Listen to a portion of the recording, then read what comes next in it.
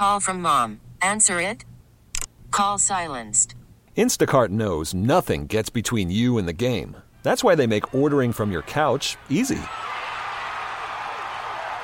Stock up today and get all your groceries for the week delivered in as fast as 30 minutes without missing a minute of the game. You have 47 new voicemails. Download the app to get free delivery on your first 3 orders while supplies last. Minimum $10 per order. Additional terms apply. The top stories from across the New York tri-state from the WCBS 880 newsroom. This is the All Local. Nice fall day in New York City. It'll get even nicer tomorrow. 56 degrees now in Hudson Square. Clear overnight. Low in the mid-40s in the city, 30s in the suburbs. Tomorrow, sunny with a high up near 65. Mayor Adams is expanding a program to help connect young people at risk of being exposed to gun violence with green jobs. As WCBS reporter Steve Burns tells us, the mayor is doing it with some help from a high-profile partner.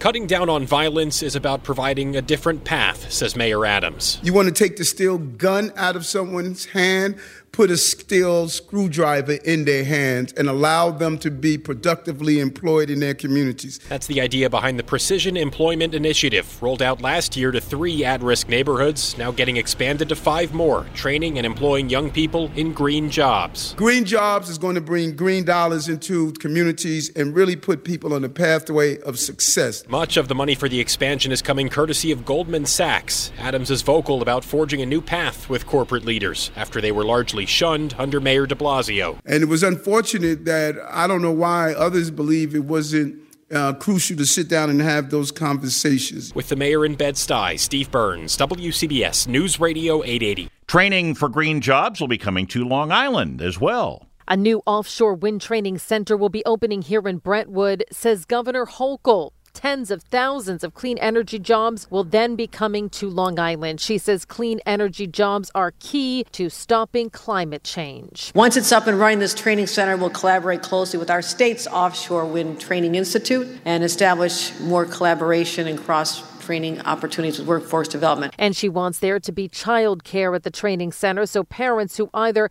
had to quit their jobs because of the pandemic or lost them can work towards getting new employment. And all of us are building this future together. Every single construction job will be paid a prevailing wage, as they should be. In Brentwood, Sophia Hall, WCBS News Radio 880. It's a sad ending to a missing persons case at Princeton University. A 20-year-old student was found dead on campus nearly a week after she vanished.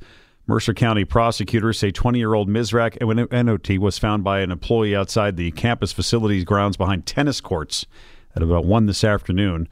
There were no obvious signs of foul play. The county medical examiner's office will determine the cause of death. A Manhattan jury has found Kevin Spacey not liable in a sexual abuse lawsuit.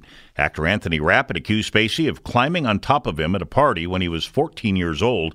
In 1986, he had sued the Oscar winner Spacey for $40 million.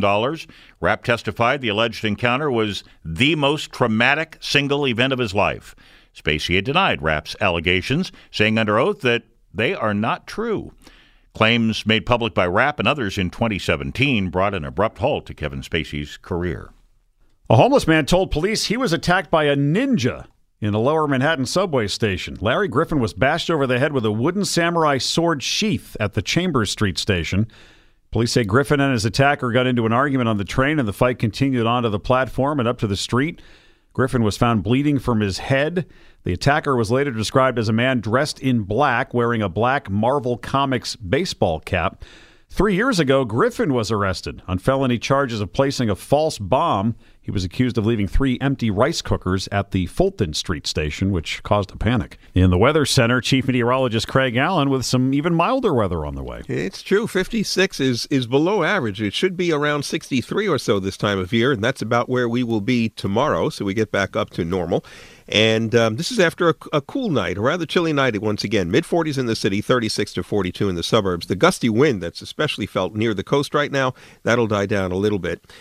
Tomorrow, as I mentioned, 60 to 65. Friday night, not quite as chilly. Saturday, it's in the upper 60s. Nice day on Saturday, but Sunday looks like some rain or drizzle developing and a high staying closer to 60.